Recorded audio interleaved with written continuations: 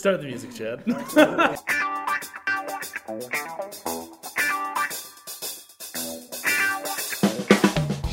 Hello, welcome to the Rogo Tours podcast. My name is Chad Durham. This is Jacob Hampton. And it's just the two of us for this one. This is what we call some of our favorite in-credits songs. So these are songs that play during the final credits of a movie. Often, I would guess, I know for mine, and probably for Jake's as well, often starting before the credits roll and then playing into the credits.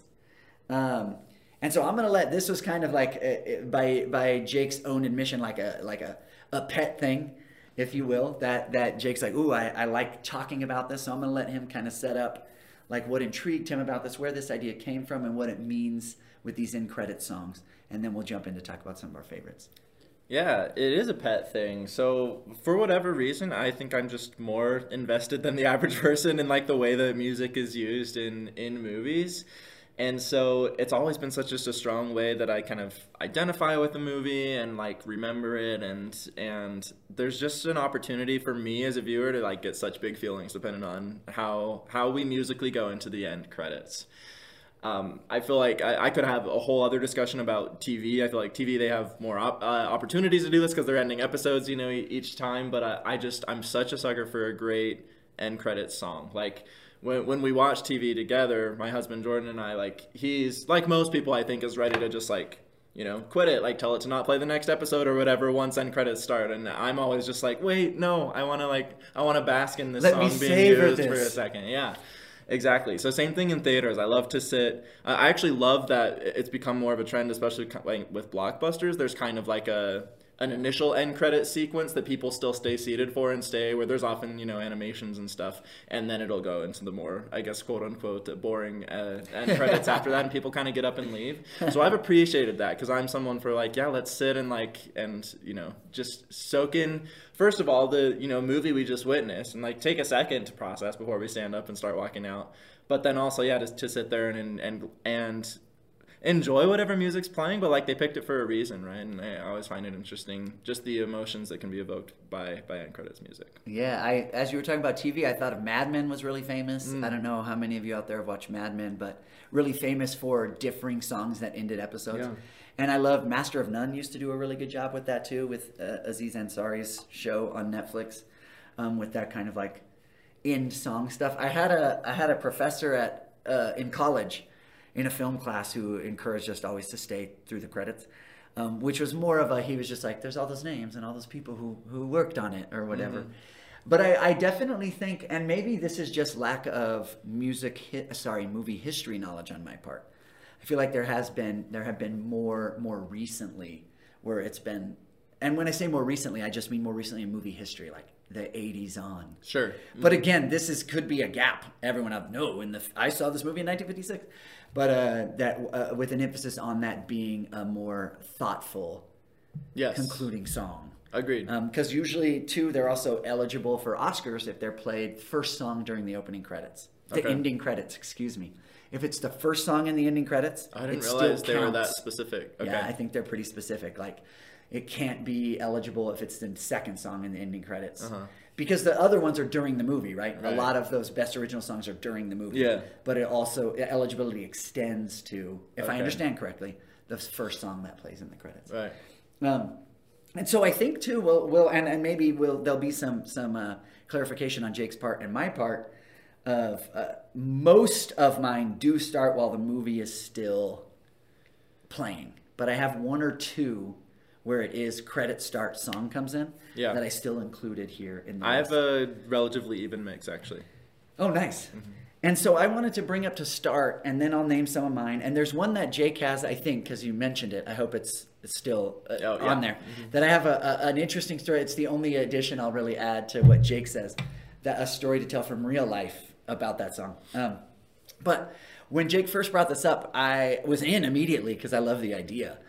But I didn't immediately have like, oh, there's 1, 2, 3, 4, 5 or whatever. But I thought of Fight Club just because even before I saw Fight Club, I always saw people talking about the way that they used Where Is My Mind, both ending that movie and then segueing into the credits with, that movie's old enough, with them holding hands and watching the world blowing up or whatever. And so the thought of that one, like it's not one of mine, But I did Google. There's lists, and my sister was like, "Look at all these Spotify playlists that they have." That one almost shows up almost always. Really? Like Okay. whoever's making the list, whatever other weird movies are on it, Yeah. and idiosyncratic and specific to them, Fight Club almost always shows up. I don't fully know why, to be honest, other than the vibe of that song is interesting. I think so. I think And it's Fincher's good, and the matching of the visual of them standing there, it's a great shot. yeah. And then like the just gives it kind of that vibe. Okay, so I'm gonna name a bunch, and they are not ranked. I didn't go to. I love a good list, but I didn't rank mine. The one that probably came the most from looking at other people's stuff was the "Baby You're a Rich Man," the Beatles at the end of The Social Network, which I rewatched the end again because I was like, oh, I do remember liking how that ends, and the lyrics are really interesting, and plus you get the Beatles reference, and it definitely starts when he's still refreshing the page if you've seen The Social Network. I really like the vibe of how that felt.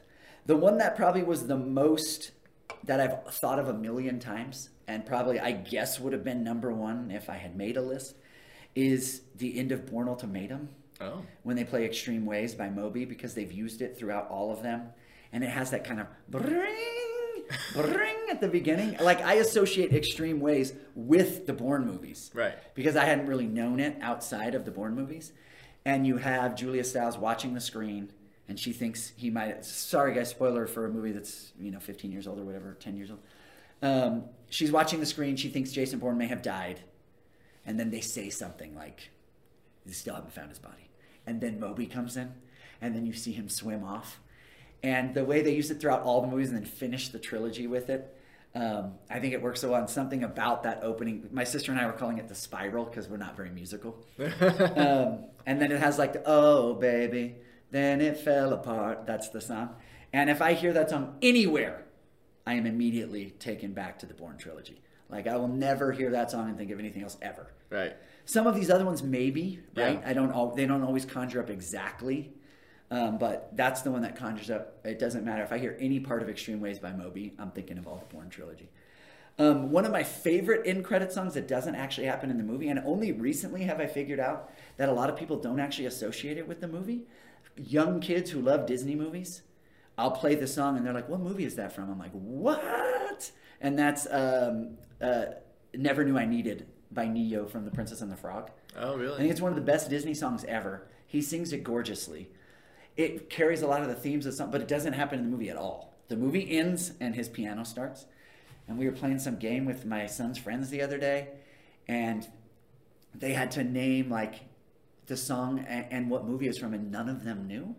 And they all professed afterwards to love The Princess and the Frog. Huh. So it does seem like a case of like Jordan, your husband, who you mentioned, like, we're done. Right. So people have never, I'm like, you've never watched the credits of The Princess and the Frog? Like, it has Neo's song. And so I guess it's also a soapbox for me of like, come on, guys. If you haven't heard this song and processed it in conjunction with The Princess and the Frog and its themes, like, you're missing out here. So that's one of my favorite straight up songs. The ending of Deadpool. He plays Careless Whisper on his phone, and then they make out, and it carries over. And obviously, Careless Whisper was not written for none of my. Only Never Knew I Needed was written for these movies, and I'm guessing a lot of yours were not written for the movies. Yeah, I think I only have one. Yeah, that was written for it. And Neo. Oh yeah, I have three. I forgot the other two. I'm going to name. Okay. Were written for the movie, but it's just funny. I think Deadpool's really funny. I think they nailed the tone of the first one even better than the second one, and I think ending with Careless Whisper just really solidifies like what that movie is. And then my last two, one of them came from my sister. They're from a movie and its sequel. My sister mentioned All the Stars by Kendrick Lamar and and SZA, right? Yeah, it is SZA. Yeah, Mm-hmm. that ends Black Panther. Yeah, and that's just a good song. Yeah. Very similar to Neo, but she reminded me. And shout out All the Stars, great song, great vibe to end Black Panther, especially Black Panther 1, which ends very hopefully and stuff. And then you get like Black artists making great music, and Kendrick Lamar was like the curator of that whole soundtrack anyway. But Wakanda Forever ends with Lift Me Up by Rihanna, and I think it's gorgeous. It makes me cry every time. It plays for a long time at the end of the movie and then into the credits. Yeah. And it's that whole evoking of that we lost Chadwick Boseman, and you have his sister sitting there just like processing everything, figuring it out, feeling all the sadness. We're feeling it too. And Rihanna wrote it to, to be, I don't think she was the only writer, but to be this kind of tribute to Chadwick Boseman. And that's what the movie serves as. I also think that movie works a lot better than other people do. Definitely up in my top probably 10 Marvel movies or superhero movies. But it's a gorgeous song. And it just really brings all that heartache and sadness and hope at the same time. Yeah. And a celebration of what Chadwick Boseman did, just as a person and an actor, and what he contributed to Black Panther and comic book movies. It's gorgeous. Because I rewatched it for this, and I was just moved again by how well it matches what they're trying to make you feel in real life and in the movie, which is very difficult. So those are some of mine. Those are some of my faves. Those are some good picks. Some are very obvious, and others maybe a little more niche for what I love. Yeah, love it. Okay.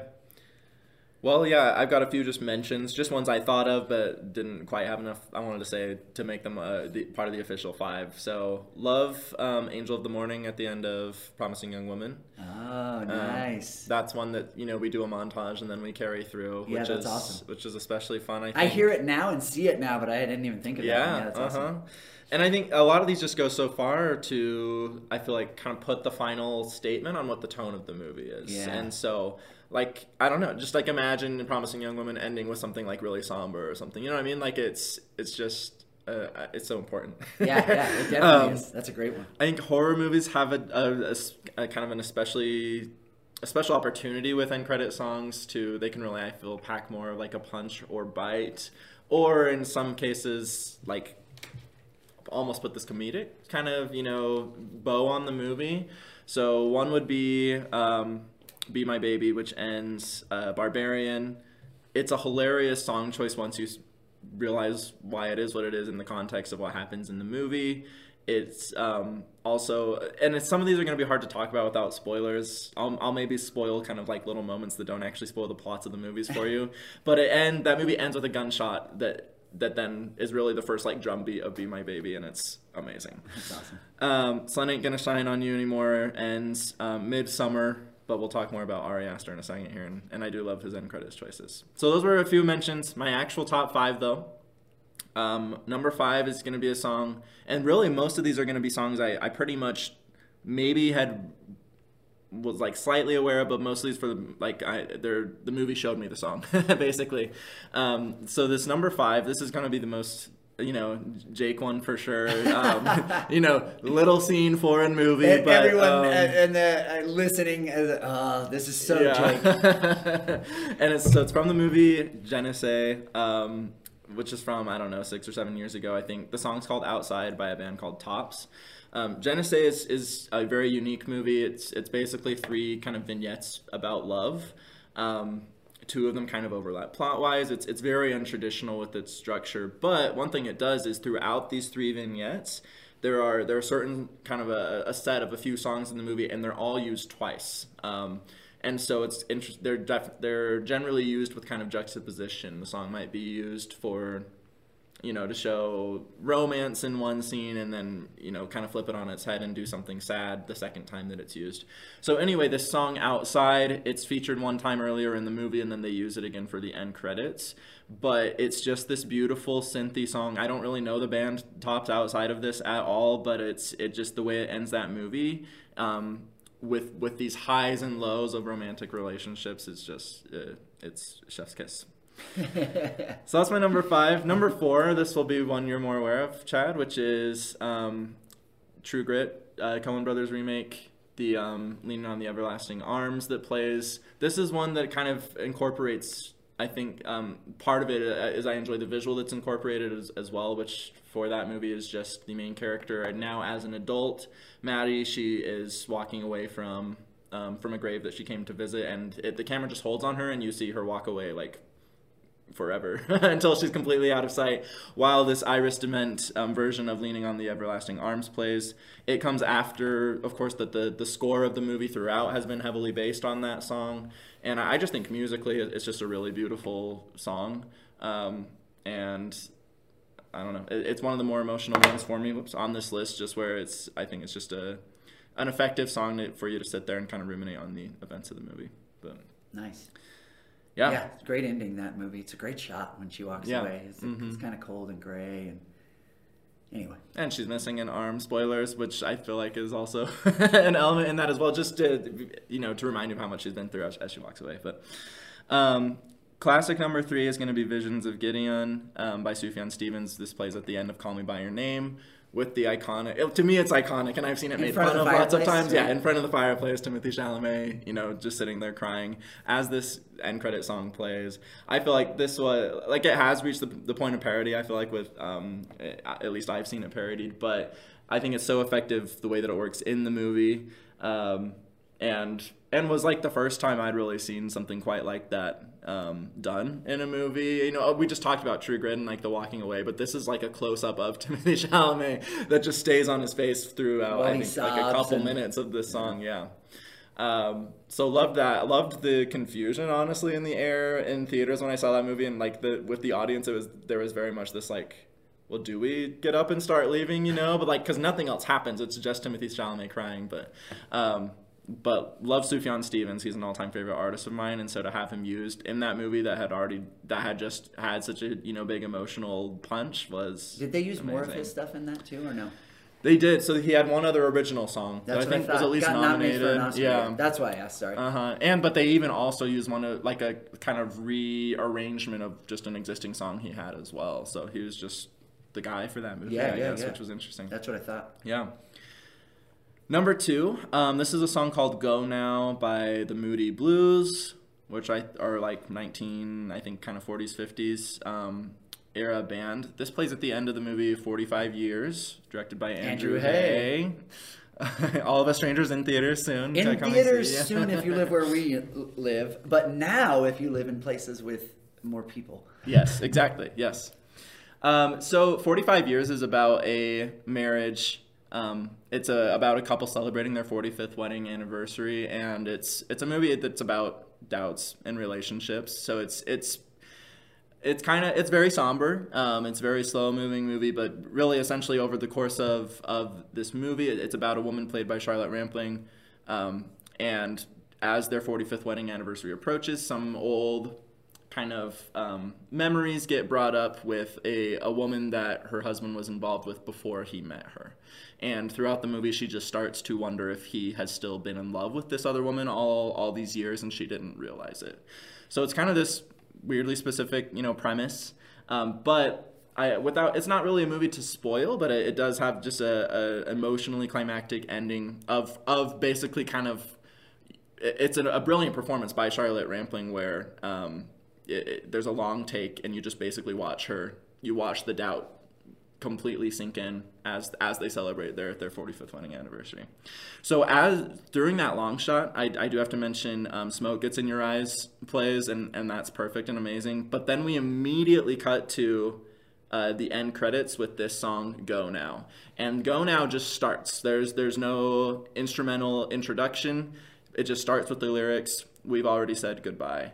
And so it's just such a good punch going from the long take that you watch while Smoke Gets in Your Eyes plays, and then we go straight into this upbeat song. I mean, the lyrics are sad, but it's an upbeat music, musically it's upbeat, and it's just such a good punch. Nice. Before he goes to number 1, there's a song that Adam Levine helped write for the ending of Sing Street, which is also called Go Now. When you first said Go Now, I was like, I forgot about Sing. No. It unlocked another one for me, the very end of Sing Street, where, again, I guess it's a spoiler alert, but where the main character and his like quasi-girlfriend decide they're going to go try, and they're taking this boat across, and another big boat comes, and Adam Levine helped write this song for the final credit sequence, and it starts kind of sad and ends up you're never going to go if you don't go now, and they're going to try this thing, and it's almost Graduate-esque where they're like, I don't know if we can do this, but it works really well. And then Eric Wood is not here, but he said to make sure to mention Wake Up by Rage Against the Machine, which ends The Matrix. I don't have a lot else to add. I haven't seen The Matrix for years, but he really liked that one. So before we hear Jake's number 1, which I think I also have a very a kind of tangential, interesting story to share about in a minute. Yes, excited. All right, so yeah, number one is Hereditary. So I do want to just take a moment to say, I know I mentioned earlier, horror has kind of a special opportunity here, because I think the traditional thing you'd expect as a horror movie cuts to end credits is probably just something staying within that realm. Maybe just scary music that's not even, an actual recorded song with vocals or anything like that. So in this modern era of horror, we're seeing a lot of movies, I think, subvert those expectations, and you're getting songs like I mentioned with Be My Baby at the end of Barbarian, where you're cut into credits and then doing something interesting with the tone as this kind of final message from the movie. So Hereditary ends with Both Sides Now. This is a Judy Collins cover of a Joni Mitchell song. It's much more... I think that's how it is, right? It's Joni Mitchell's song originally. Yeah, Joni Mitchell's song is like a lot slower. Yeah. Kind of sadder. Not that there's not sadness in. Yeah. Look at you from both sides now, which is the Judy Collins version. Yeah, it's faster tempo. Yeah. And so Hereditary, I really don't want to spoil what's actually happening, but there's a very bombastic, huge, horrific final scene to Hereditary that then cuts to immediately Both Sides Now, the Judy Collins cover. So jarring the first time, but so good, because the song, even though it's faster paced, I think there's still a lot of wistfulness. There's Definitely. a lot of melancholy in the song, and you can just, I don't know, if you just sit there and listen, you can feel why Ari Aster picked it. I assume maybe there was a different music supervisor. I guess I shouldn't assume Ari Aster picked this, but yeah, just with lyrics, sometimes very literal, saying, when every fairy tale comes real and things like that, that fit with what we just saw happen over the course of the movie. But I had never heard this version of this song ever until Hereditary, and it's just stuck with me ever since then. It's become just like, it's made its way onto so many playlists that I have. It's like a never skip when it ever comes up anytime. On top of that, you've also got the end credits of Hereditary have letters just dropping down from line to line, so they'll say like a letter E from the previous credit and then drop it down to the next person. It's just fun, Hereditary. A little visual there, but that's actually the word most people use when they talk about Hereditary. It's how fun it is. Yeah, exactly. But I feel like that's the use of this song, yeah. But the use of this song, I feel like, does kind of put the final stamp of there is some playfulness to Hereditary. So just blown away by that choice, and so glad that it's there. But I'm curious to hear what your story is. So yeah, it was just because Jake had given us one example, and it was his favorite one, and it brought me back. So I had a very vague goal when I was a teenager, and I don't remember all of what Jake and I talked about, but you can go back to our old episode where we kind of talk about like what led us to loving movies, and I forget what we even called it, to be honest. It's something about like our life with the movies or something. Yeah. You can find it if you go back, if you're listening and you're like, these guys are fun. You can go back and listen to us kind of talk about like how, and I don't know that I did mention this story, but I had a vague idea that I wanted to be a screenwriter when I was a teenager. I would read screenplays. I would dabble in writing screenplays. Not everything terrible, but I had a few pet ideas. There were like 2 or 3 pet ideas that I thought about all the time. And I was a runner in high school, and I made it to this. I got to run in this meet in Illinois one time, and my coach came with me, Coach Carlson, Coach Joe Carlson. Shout out! I don't think that Joe Carlson listens to this, and that's okay, Joe. But he knew I wanted to be a screenwriter. I had this book where I wrote down all these ideas, and there was this particular idea, and I will not tell you the particulars because it's stupid, but. The idea was that we would explore these 2 characters, and we would never really show how they crossed over. They were just 2 different characters. There'd just be 2 different stories cut back and forth. At the very end, their stories would never connect, but there would be just a walk by at the end. Okay. Oh, how clever, right? But the point was that you thought the one character was pretty dastardly and not very good, and the other character you thought, what a great person, and that you had a little switch at the end. Okay. That you gained more, and not that they completely switched, but that there was a lot more complexity to both of them. That was the idea. Cool. That was kind of the what it was set on. Yeah. And when we were in Edwardsville, I had this notebook, and my coach loved music. Joe loved music. And so did I. And so we were just going through, and I was telling him the ideas for these various screenplays, and he was giving me songs. And the one he suggested to end that movie was Both Sides Oh Now. my! Seriously. He thought, like, because now you're kind of seeing both things 100% seriously. I think he said Joni Mitchell, but over the years, the one I'd always used was Judy Collins because I thought that was the one. Because I never looked it up. I know Both Sides Now. Yeah. I've known the song. I didn't even listen till recently to realize that the Joni Mitchell one was so slow. Right. It's definitely what was in my mind watching the end of my fake movie was always the Judy Collins Amazing. version. And he just thought like, oh yeah, because now they're kind of seeing both. They really understand both characters more. Oh, what a great idea, Joe. So I wrote down Both Sides Now as what would end this fake screenplay I never wrote.